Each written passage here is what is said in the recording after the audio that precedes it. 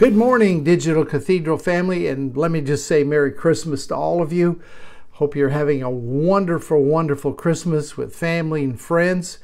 Or if that's one of those Christmases that you're alone, it gives you some time to contemplate and think about what's ahead in the brand new year. So glad that you're with me this morning. It's a cold morning in Houston, Texas, so I've got my sweatshirt on this morning, and I know it's cold over almost all of the country. Some of you have gone through some heavy snows, and if you're just in place today, just get snug as a bug in a rug and enjoy the time that we have together at the Digital Cathedral. It is Christmas morning. I don't know how many of you will be watching. Some of you are traveling, some with family. So it's one of those mornings that's rare. Only every few years that Christmas falls on Sunday morning. But I always enjoy Christmas on Sunday morning. It just seems like it adds a little bit of something extra to the time that we spend together.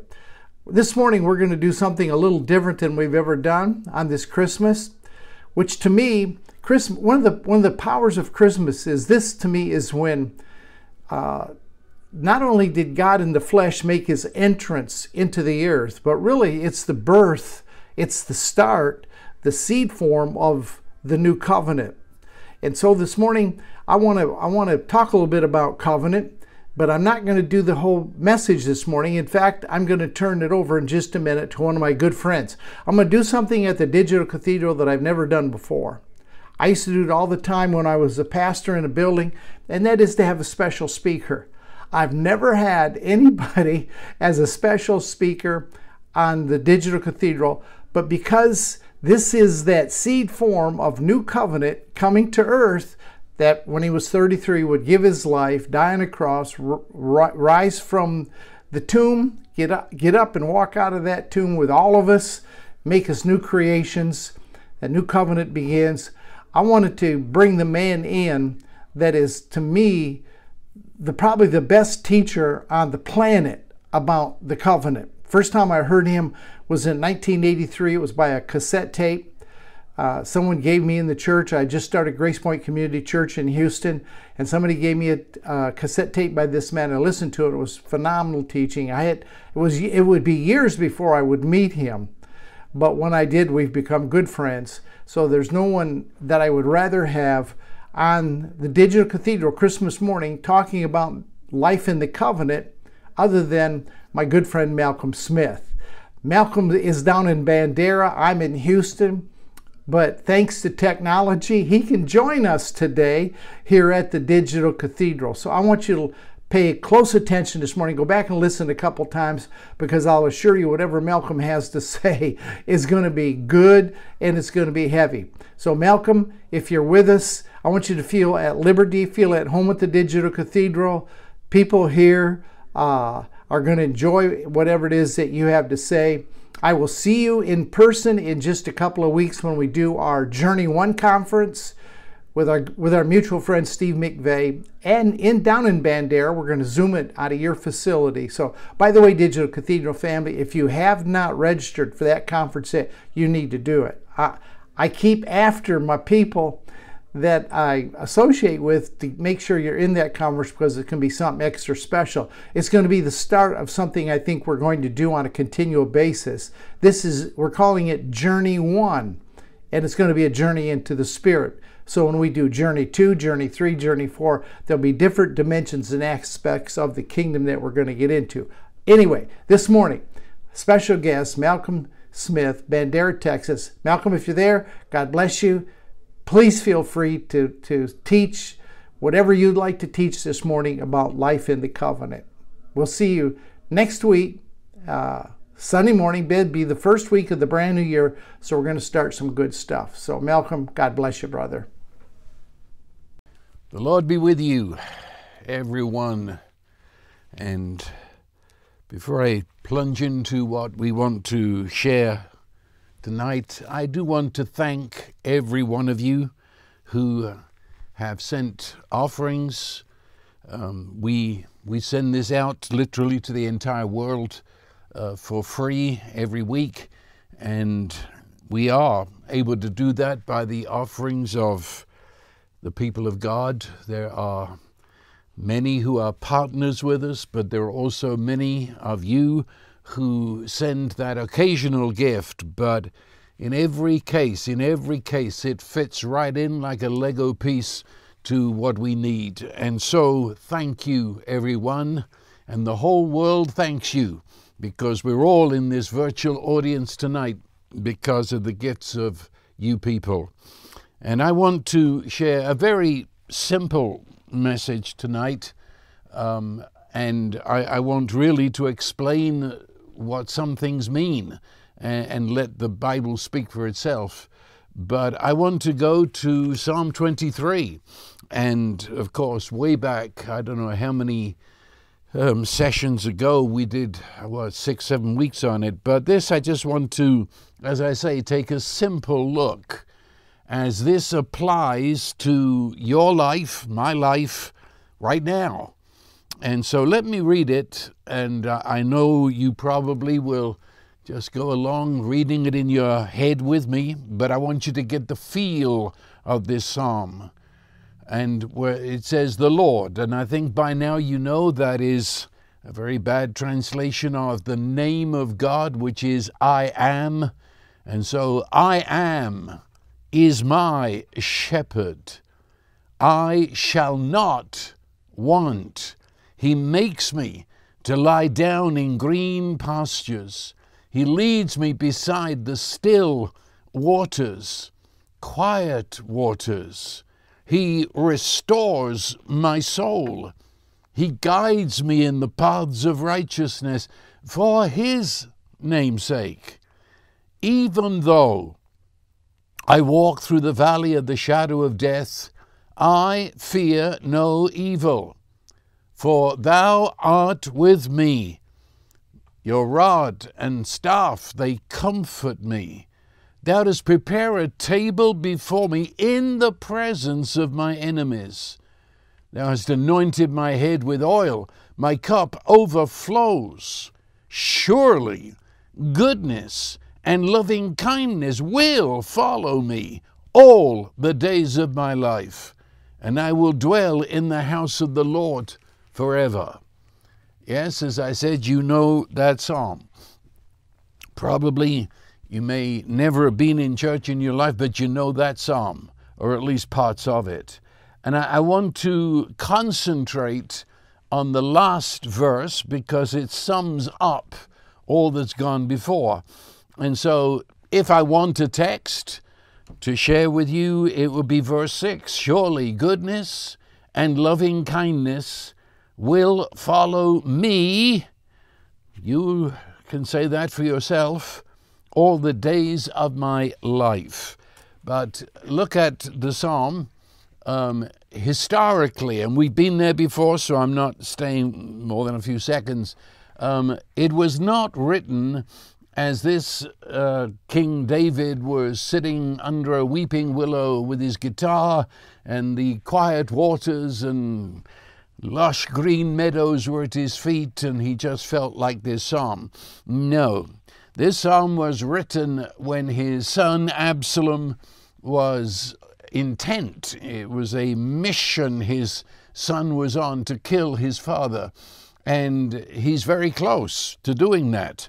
It would say the enemies of David at this point, headed by Absalom, are closing in. It was a terrifying moment.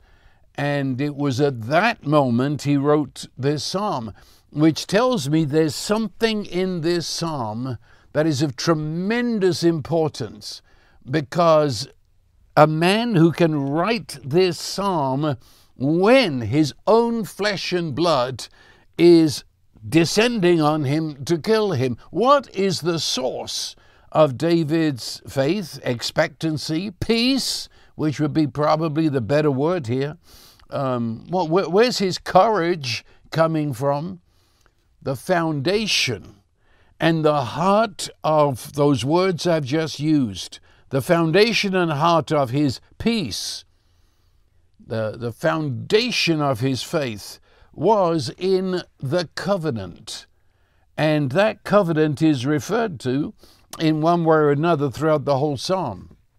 But let me emphasize at this point that the word covenant, it means in the scripture that God initiated covenant with you and I. That's an incredible statement I've just made. You don't make covenant with God. He has already made covenant with you. You could sum that up. That's the story of the Bible. In fact, the words testament, as in Old Testament, New Testament, testament there should be translated covenant. It's the Old Covenant and the New Covenant. And so there it is. It's bookends to the Bible, the covenant. And the word that I want to look at in this last verse of the psalm, surely goodness and loving kindness. Loving kindness is connected with covenant in an unbreakable fashion. There's no way that you can talk about covenant without moving to loving kindness and vice versa. Loving kindness, as we're going to see, is the way in which God, who makes the covenant, he now works that out hour by hour in our lives. And so the word loving kindness is a word which we're always thinking of covenant when we say loving kindness. And when we say covenant, we expect loving kindness to mean that this is not a one-time event, but it is entering into our life at every step that we make. Now, I've said this before, but it's very important that a covenant is never to be paralleled to a contract. Today, at least here in the USA, people talk about contract. You rarely hear the word covenant. And I have had too many people who will talk to me or question me concerning the contracts that God has made with man. There is no such thing. A contract has no place and is never mentioned in the scripture because it is set against a covenant. You see, a contract is a document of suspicion. It's a document that assumes separation. And it's a document written out of distrust. Well, that's a good beginning. What is a contract? It's something you draw up in order to protect yourself. And you expect you'll need it. So you're anticipating hurt from somebody. You're anticipating someone's trying to get you, and you'll have a loss out of this. And so you draw up a contract to protect yourself. You could say a contract is the armor by which you protect yourself from being vulnerable. Outside of a contract, you feel like a lobster without its shell. You need something to protect yourself from people you do not trust. In fact, you got downright suspicion that if you turn your back, they are going to hurt you. So you have the contract, and the contract says, if you do this, then I will do that. If you do not do this, then I will do this, and you're going to pay for it. And you both sign the contract. Now, if you're getting, a new water heater in your house, or if you're putting in, a new pathway across the garden, it's good to have a contract, I suppose. But there's no possibility of a relationship and a contract. Covenant, the Bible word, and the word that you will find actually still used throughout the third world and was part of our Western world too at one point. Covenant means the binding together of two parties. Binding. It's almost, we could use the word chain. It's a binding that is strong, but it is the binding chain of love. It means that I am yielding myself to the person that I trust. I trust them with my life. It is love that seeks union with the other person, and that love wills to bind us together. And so when a covenant was made, and still is, in many parts of the world, it is accompanied with a blood oath. That means some part of your bodies, and I've told you before, I've seen it in Africa on the tips of their fingers, across their hand, and the blood is running. And as the blood runs down, then is the word spoken of binding love and loyalty to the other, even all of life and for death, meaning I will die to keep this. That is the strength of a covenant. And so you have two parties who will function in all of life as one. They are two, but they, bound together by love, are one. They are sharing their very persons with each other. They're certainly sharing their possessions if need be. That is covenant. So what does covenant mean? It means that you stand face to face with the person with whom you're in covenant without fear. Fear doesn't enter your mind. You've given yourself to this person. You trust them, and therefore fear is completely negated. There is no possibility of fear. There's no possibility of a sense of guilt, or I'm not enough, or I'm unworthy. There's no sense of shame. There's no sense of embarrassment that feels I ought not to be here. Because you are washed in an acceptance that puts the arms around you and says you're included. Maybe that's the best word tonight. You are included. You are part of my life. You're accepted, you see. And the person accepts you thus with a sunny disposition, a face of delight, meaning that there's no dark across the brow that suggests, I wonder if I'm doing the right thing here. No, a covenant has already solved all of that, and love binds you together. Do you realize I'm talking of how God feels about you? That's what I am. That's the word covenant, you see. And it means that you stand before God. And let me say it again, standing face to face with Father and Son and Holy Spirit, without fear, no fear, because fear has punishment, says 1 John 4, and therefore perfect love, which is the love I'm talking about, casts out the fear, because there's no even thought of punishment, not from the real God. There's no sense of guilt. There's no groveling and saying, I'm unworthy. Oh no, that doesn't belong to the God who revealed himself in Jesus Christ. There's no guilt. Jesus has lifted all guilt out of existence.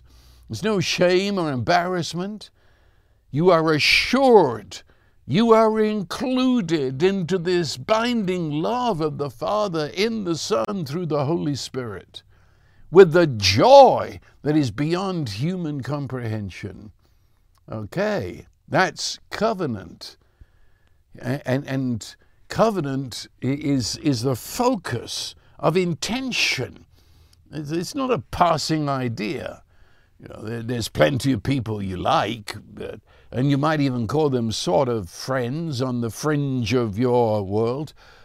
But covenant, I mean, this you lead up to it, and once it is completed, you are within that world of covenant for the rest of your life.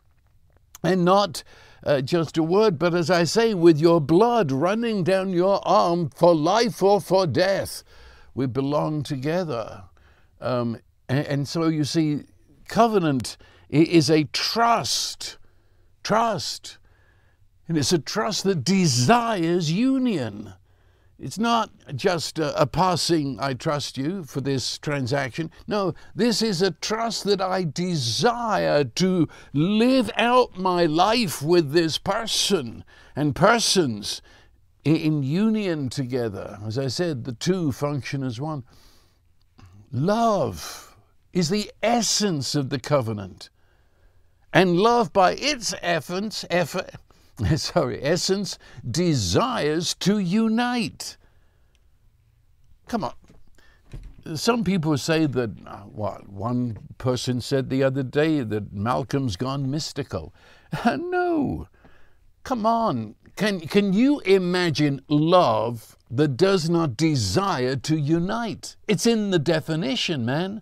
It's in the definition. Love, by definition, the essence of love, wills to unite with the beloved. That's the essence of covenant. That's what it's all about. The joyful surrender, the giving of ourselves. Oh, it's not that hang dog, you put your head down, I dedicate myself, I give my... No, this is the delight, the dance, that he loves me and has given himself to me, and that love creates a love response that desires to just be his. I am my beloved and my beloved is mine. Joyful. And it's a chosen vulnerability. You are exposing yourself to the eyes of God, knowing that he sees you as his beloved. And he is infinite safety. There's no fear with God, cannot be. Only the God that Adam invented in his darkness, otherwise known as religion. But all fear, all sense of separation, that he's up and we're down, he's over. No, that's all gone. The real God is never separate. He is seamlessly united to us. He's simultaneously one with us, because that's what it means by the fact he loves you. That's it. It says in the scripture that covenant, and of course loving kindness, is the foundation of the throne of God, meaning it's his very being. If we could speak of God having a foundation, it is love. Everything springs out of his love, loving kindness, covenant. Just weigh this. The entire Bible bears witness to this, and the book of Hebrews actually states it. It says he gives himself to us. Those words are almost too big for a human mouth. He gives himself to us. But he didn't only give it with words. Hebrews says that he gave us two things by where we would know he cannot lie. Because not only his word, but he swore a covenant oath, saying that he gives himself to us and will not and cannot leave us. And he goes on, if God swore an oath of covenant, who did he swear by? For when humans make a covenant, they call upon and swear upon the God they worship. Well, who does God call upon when he enters into these unbreakable covenant with us? Says Hebrews, he called upon himself. Which means in plain English, if he doesn't keep covenant, then he will cease to be and the whole universe will dissolve into nothing. You talk about loyal. You talk about unchanging. You talk about steadfast love. Yes, that's what we're talking about. That's how he loves you right at this very minute. Let me read to you from one of the greatest Psalms when it comes to speaking about covenant. It's Psalm 89, and I'm going to spot read. That is here and there. It's a great psalm. In verse 28, he says, my loving kindness I will keep for him forever, and my covenant shall be confirmed to him.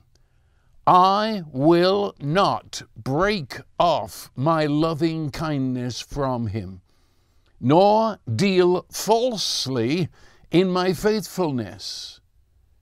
My covenant I will not violate, nor will I alter the utterance of my lips. That is, he said, I won't go back and sneak in, cross something out and say, well, things have changed since then. No.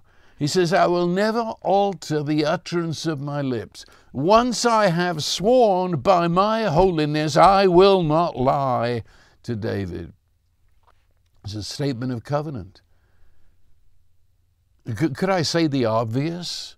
That as I'm speaking these words to you concerning the very being and intent of God, the Holy Spirit pointing to that, it arises within you. I can rest my entire being on such a God of such a covenant. I can rest my entire being upon his person. He cannot go back on his word of love to me. I can rest in every word of promise he's made without fear that he'll renege on me. Or to put it another way, God who speaks his revelation of himself to us and speaks his words of promise to us, he is absolute reality. Well, you see, there's a lot of things that don't look like God. I know they're not reality. I see these words very quickly, but they are the words of absolute truth. There are many things that you see, and they are true. They have substance. They are there. But reality is not simply some things that are true, presently anyway. Reality is the truth, which is always and always has been and always will be truth. It is true that outside this studio, the wind is picking up. There's going to be a hailstorm. That's true. It's absolutely true. I can see it in the sky. Wait for it to come. But that is not the truth about weather in Bandera, Texas. Truth is unbeginning, unending. Truth is who God is. Many things happen, and they happen or don't happen, and people think they happen when they didn't happen. But it's not reality. The only time I put my foot down on absolute rock-solid reality is when I have free-fallen into the person of this God who revealed himself in Jesus, and build my life upon who he is. What is David saying here? He is saying that this covenant relationship, loving kindness that he has with this real God is more real than Absalom. Can you get that? I'll tell you. He says here, and it's that in verse 6 that I said I would talk about. It says, surely goodness and loving kindness will follow me all the days of my life. Do you know that to my research, that's the only time that the words follow me are used in a positive sense? You see, the word follow me is really, it's too weak. I mean, that's really not what it means. Follow me, it means to relentlessly pursue. Follow me is, I don't know, too gentle. The word is used every other time. It's used all through the Bible, but it's used every time of an enemy that is bearing down upon you. He's almost got you, and he's not going to quit till he does get you. And so the word is used. The enemies pursued them. Pursued, They're relentless in their pursuit.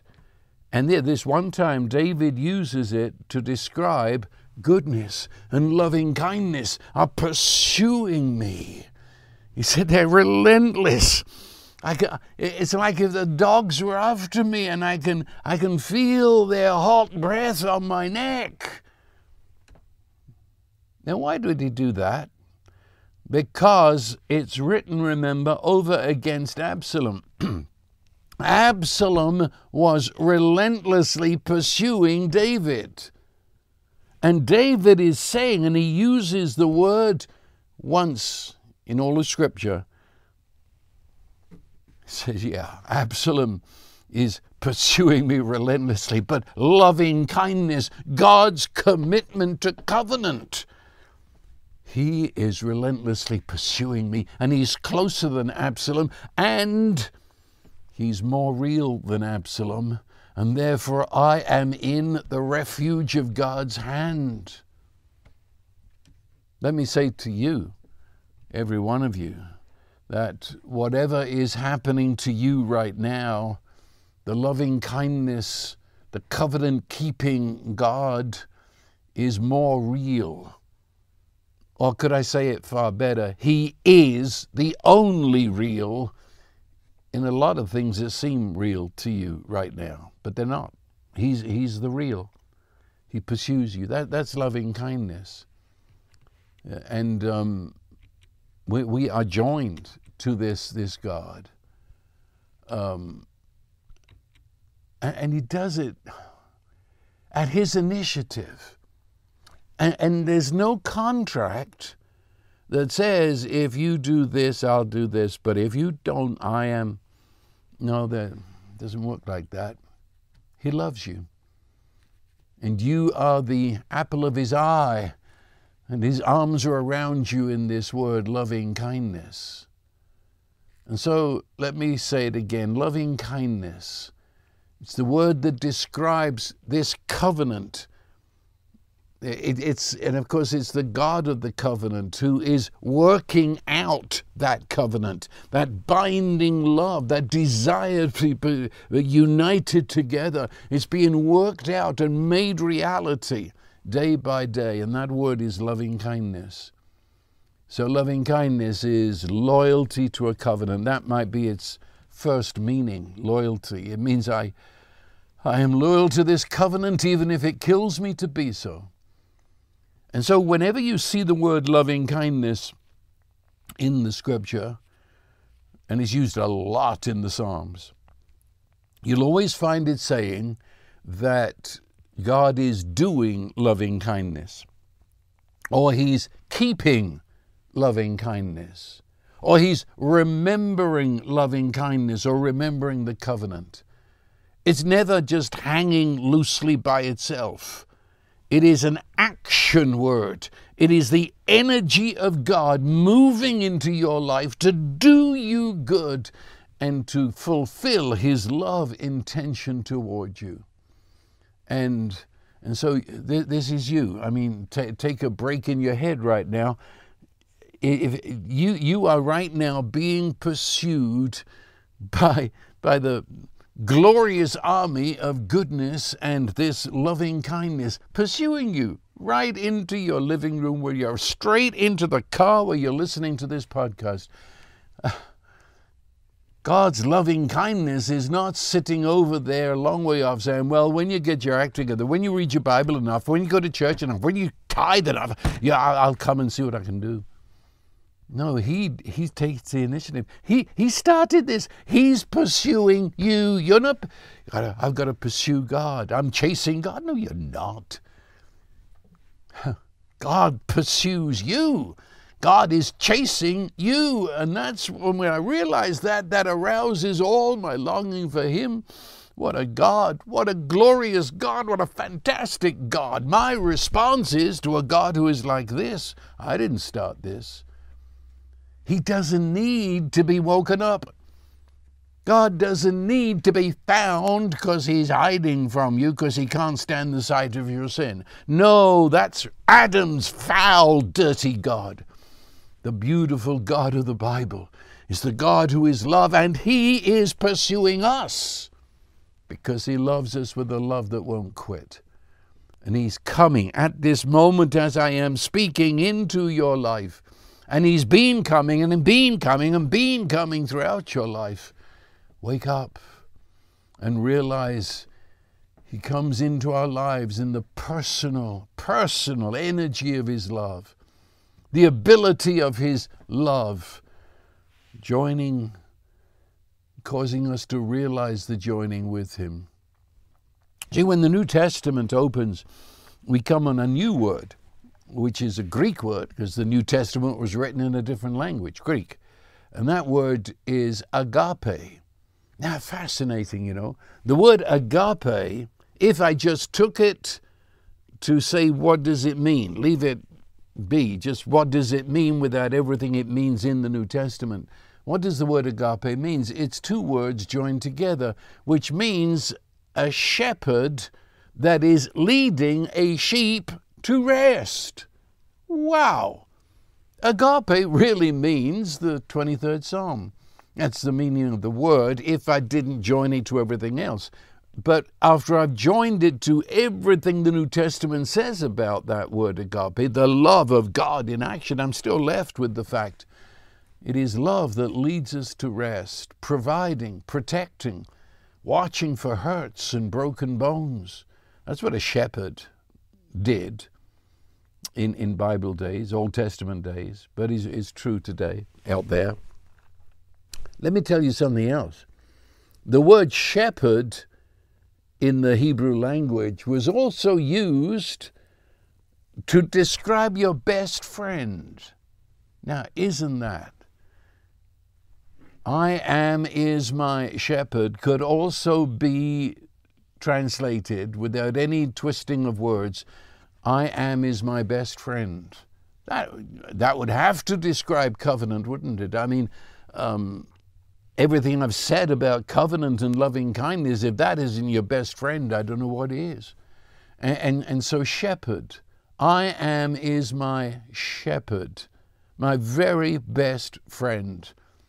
And what a shepherd does in the New Testament, it's the word agape, the great love of God that desires from unbeginning to be united to us. And he's the one that right now, sit back and realize he's providing. Right now, he's protecting. He's watching. He knows every hurt. He knows every brokenness. And he's the one that has given himself to be your healer, the one who brings shalom to your entire being and holds you and speaks his reality to you. So loving kindness is really, in a very great sense, the very being and essence of God. It's not something he has, it's who he is. When Moses, way back, what is it, Exodus 33, 34, he says, show me your glory. And I'm not even touching that because we'd be here for too many hours. But the glory of God, essentially, show me your very being, show me your essence, which amounts to, we know God by his opinion of us. And so that glory, that beauty, that breathtaking wonder of who he is, he revealed it to Moses up to a point, and he began with the glory of God, the name of God, the being of God is loving kindness. God cannot be other than he is. That's pretty obvious, but some people seem to think so. Some people think that he can change on a dime and suddenly be this mean, mad God. No, he is this God of loving kindness who has sworn upon his own being to be the one who is love to us, who will never leave us nor forsake us, who protects us, who provides us, who is with us in the deepest sense, with our innermost being. He cannot be other than that. See, he doesn't have it. That's the point. Nowhere does it say God has love. He doesn't have loving kindness. He is it. That's the difference. If you have something, well, you can have not it. And tomorrow have something else.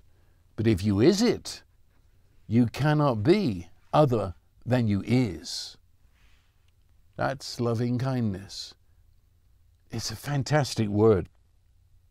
I've told you, I've said more than once, it's loyalty, steadfastness, immovableness, to the covenant promises, to the person of the covenant.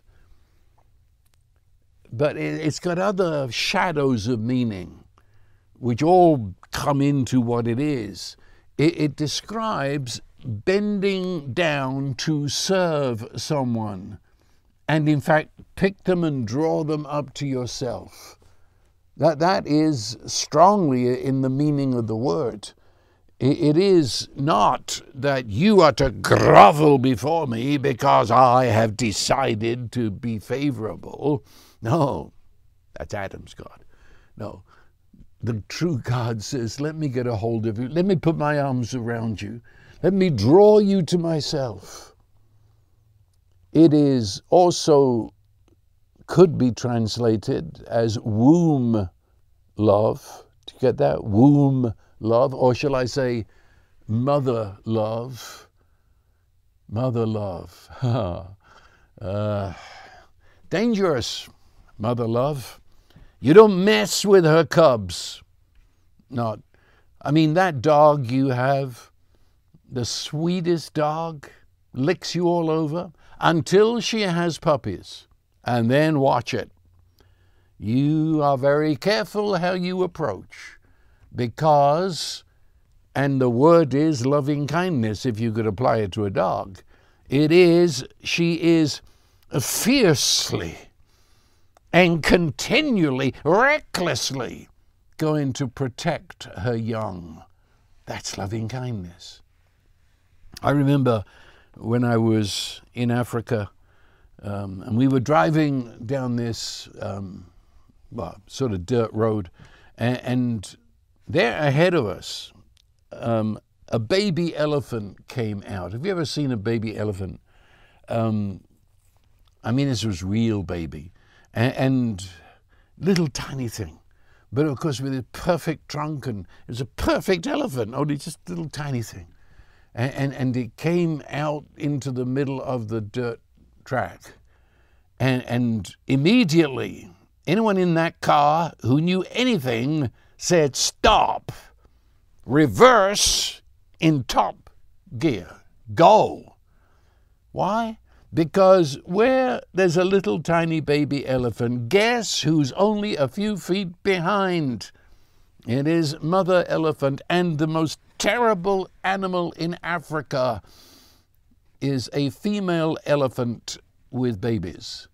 And she will not just knock you off the road, there will be nothing left to anyone to find of you after she's finished. And so, I mean, we at least stopped. And I wanted to reverse a lot faster, but we stopped anyway. And there it stood, the little tiny elephant. Of course, it was quite innocent, and it looked at us and put its little trunk up in the air. And then, inevitable, out from the bush came mother elephant. And she came and stood over the little elephant. And I mean, all this was seconds. And she turned toward us, and her trunk in the air let out this bellow of rage. And her big ears of an African elephant were going like a helicopter. And within seconds, she would have been charging down toward us. Only at that point, our driver did reverse in a great hurry. But as we were reversing, that little elephant looked around the edge of mother's great legs and put up his trunk. And in that moment, I said, that's loving kindness. You are in the presence of a fierce love. Don't touch my baby. And at the same time, we were in the presence of total peace, shalom. That little elephant knew we weren't going to touch it, and he could actually wave us goodbye. That is loving kindness. I'm not pushing that. That is it. It's womb love. It is mother love that protects and will protect even to death. As you know full well, animals do that. And mothers are well capable of that, as every mother listening knows. And you can find this elsewhere in the scripture. This that I'm talking about, this love that's got his arms around you. And as 1 John 5 says, the wicked one touches you not. You'd better believe it.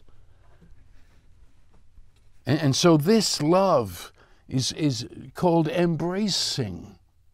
If we translated it to its full extent, it would be a bear hug. It's in the Acts of the Apostles more than once, where the Holy Spirit fell upon. Remember that? That word in the Greek language, fell upon, is to embrace to the point of being a bear hug. You ever thought about that? God, the Holy Spirit, loves you so much, he gives you a bear hug of delight. Jesus, in his parables, called it putting it on his shoulder and holding it. That's as close as you can get. The other parable talks about it as the Father hugging, bear hugging the Son and kissing him all over. Zephaniah 3:7 talks about singing over us. The Lord your God in the midst of his might, he sings over you. Do you know this God that came to us in Jesus? Loving kindness. It is compassion. It's tender love. You're never afraid of this love. It's tender love, gentle love. It's goodness, it's kindness. He's giving himself to guard and keep you from all enemies and all threats. He's your strength in all opportunities and challenges. And he is it, which means it's not casual. You don't wake up in the morning wondering if he's in a good mood. His kindness is not based on feelings.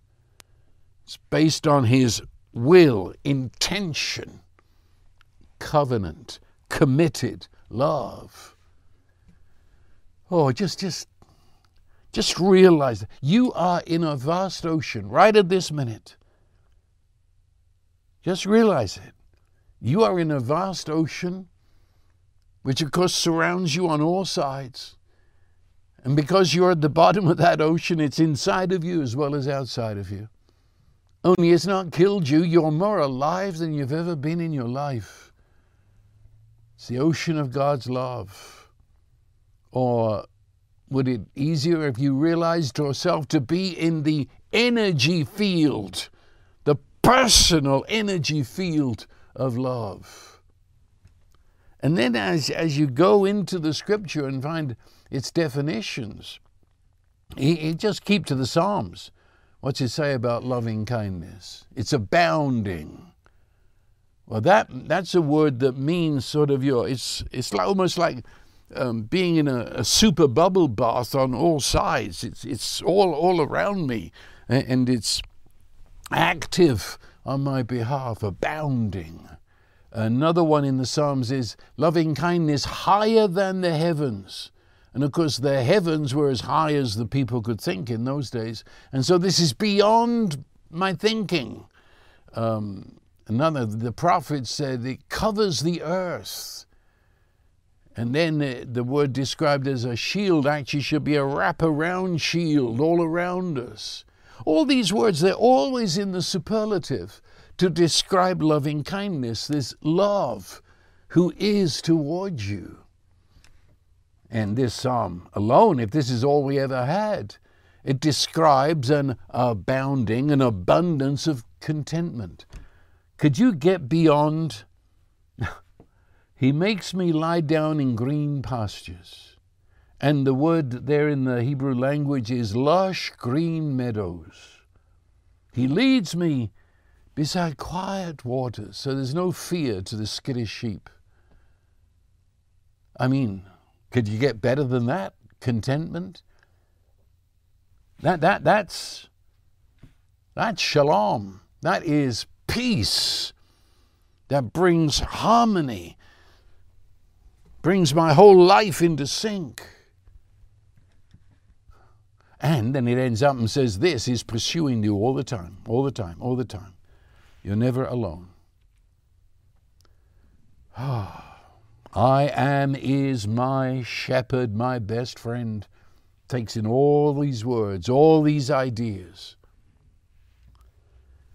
And David wrote that in the middle of a word that totally contradicted everything he said.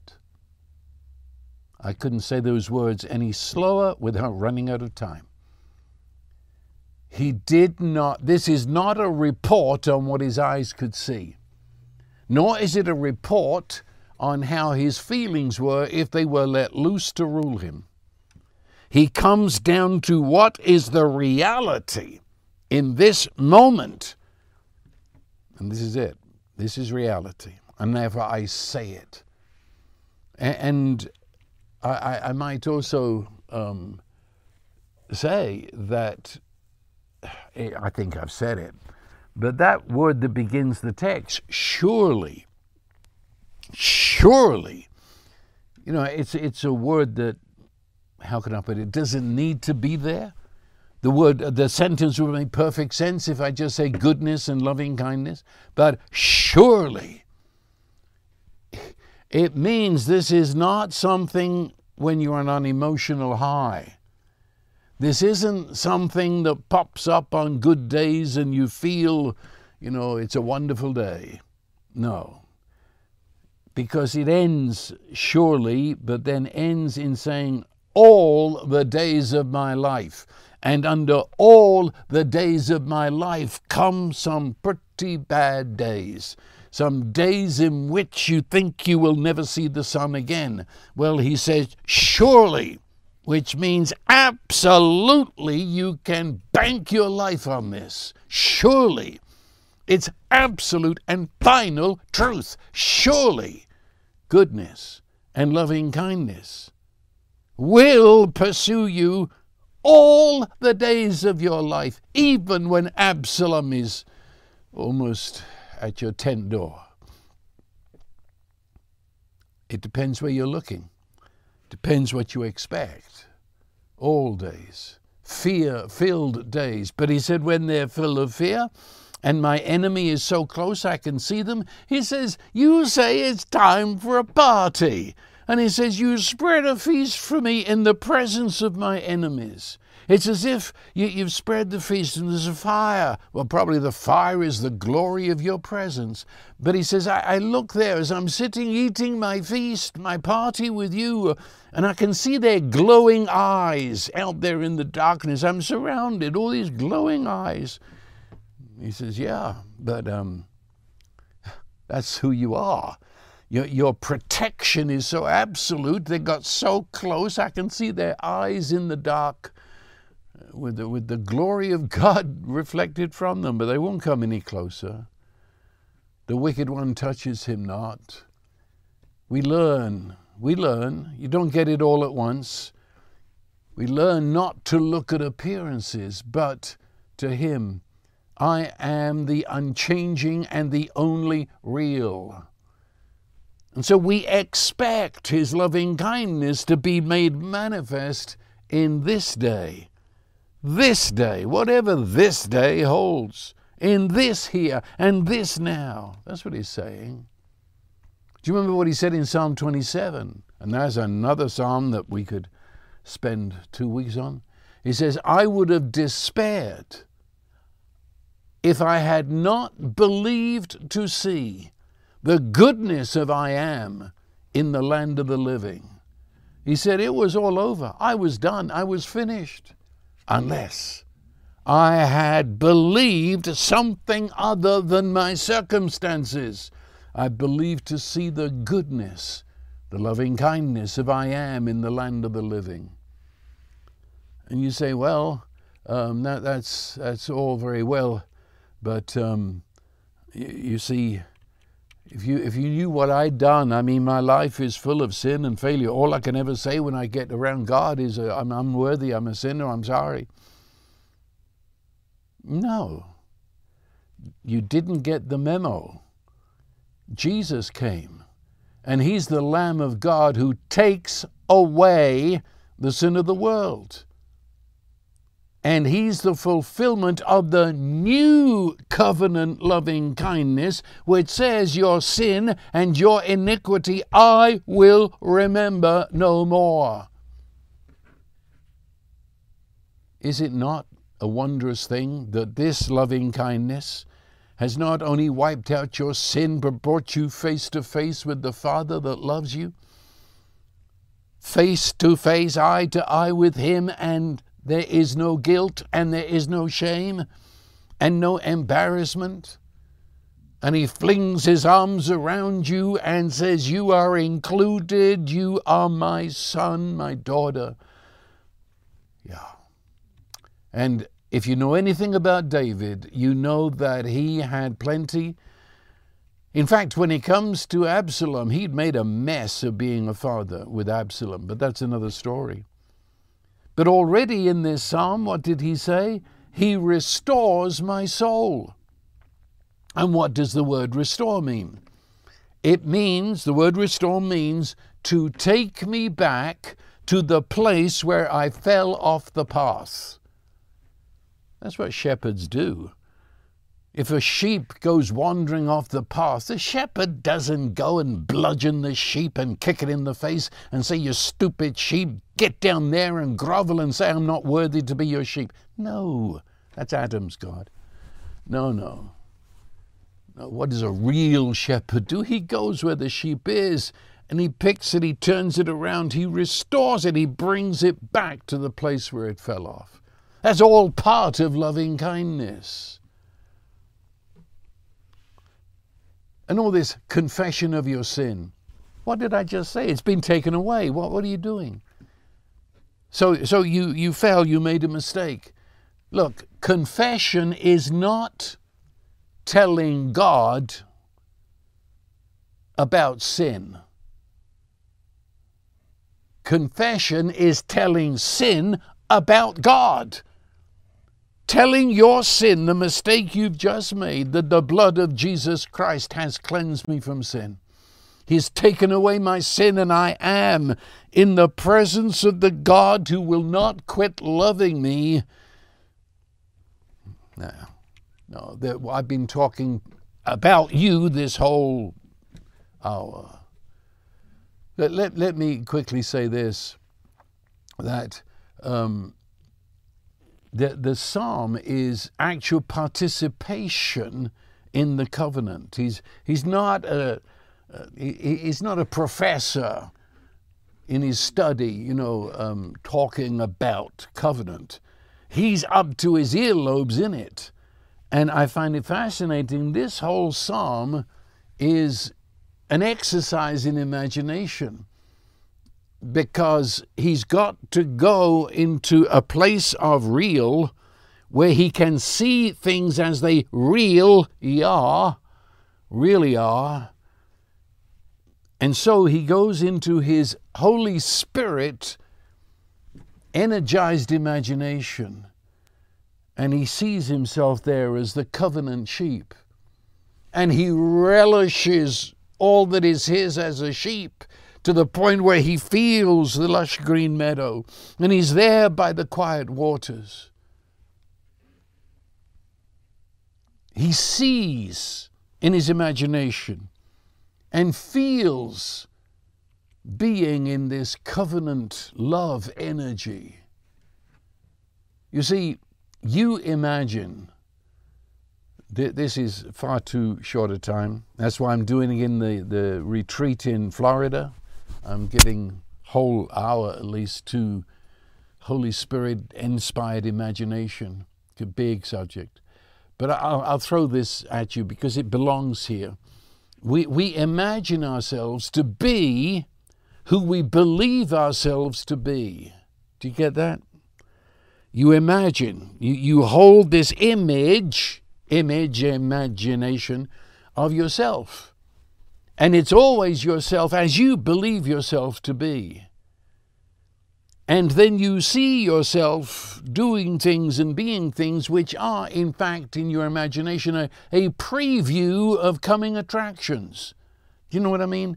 When you go to the movies and there's 20 minutes or more of all that's going to come, which means the movies that you're seeing bits of, they're already made.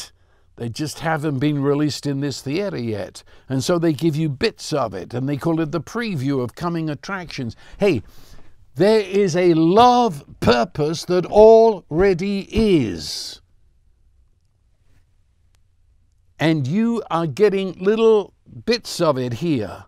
And you're seeing that you're beloved of God. And you're beginning, some of you have already realized you're seeing yourself as you truly are the beloved of God. And you're seeing Him not in terms of doom.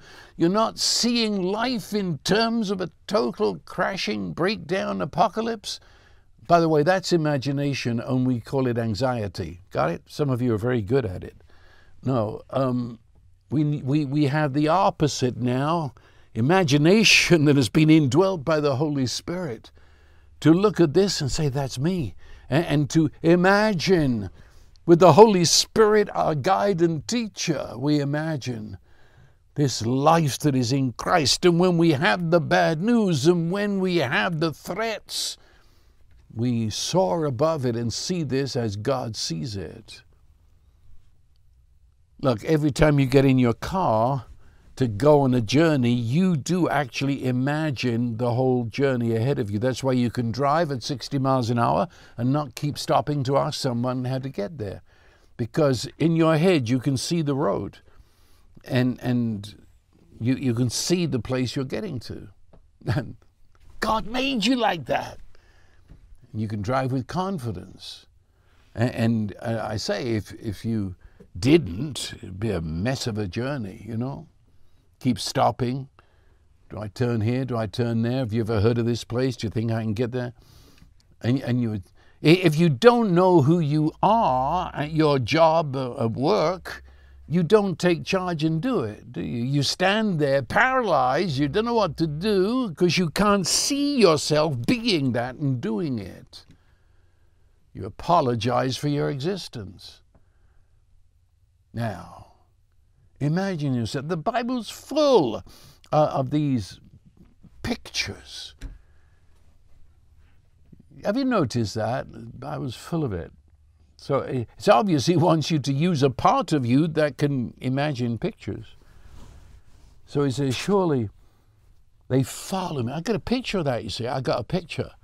When I get up in the morning, I can feel the loving kindness and goodness of God. I can imagine them pressing all around me. And actually, they've caught me and they're gone ahead of me to do me good. And then it says, dwell in the house of the Lord. I can get that. That I live, I dwell inside of God. But that's a picture. And when I describe the picture, it makes a picture in your head. Yeah. Don't you know that your body is the temple of the Holy Spirit? What pictures you get for that? That your body is the place where this God of loving kindness lives.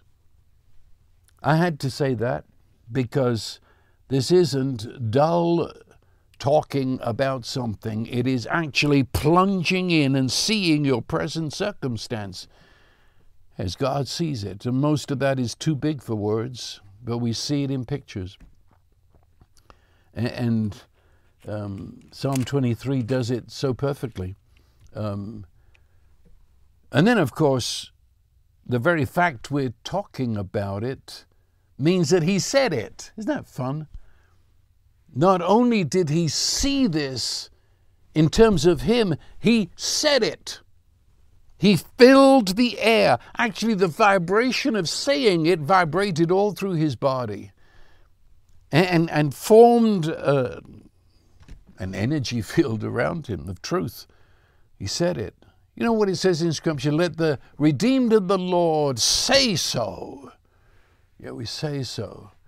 And if you're in an unfriendly household, find somewhere where no one can hear you and shout your jolly head off and say, this is me, this is the truth, this is the reality, this is who I am. And you will find that, as I said, the reverse of this is the whole world of worry and anxiety, fear. You will find that will sort of gone. It can't stand in the light. It just collapses. And so, well, that's about it, isn't it?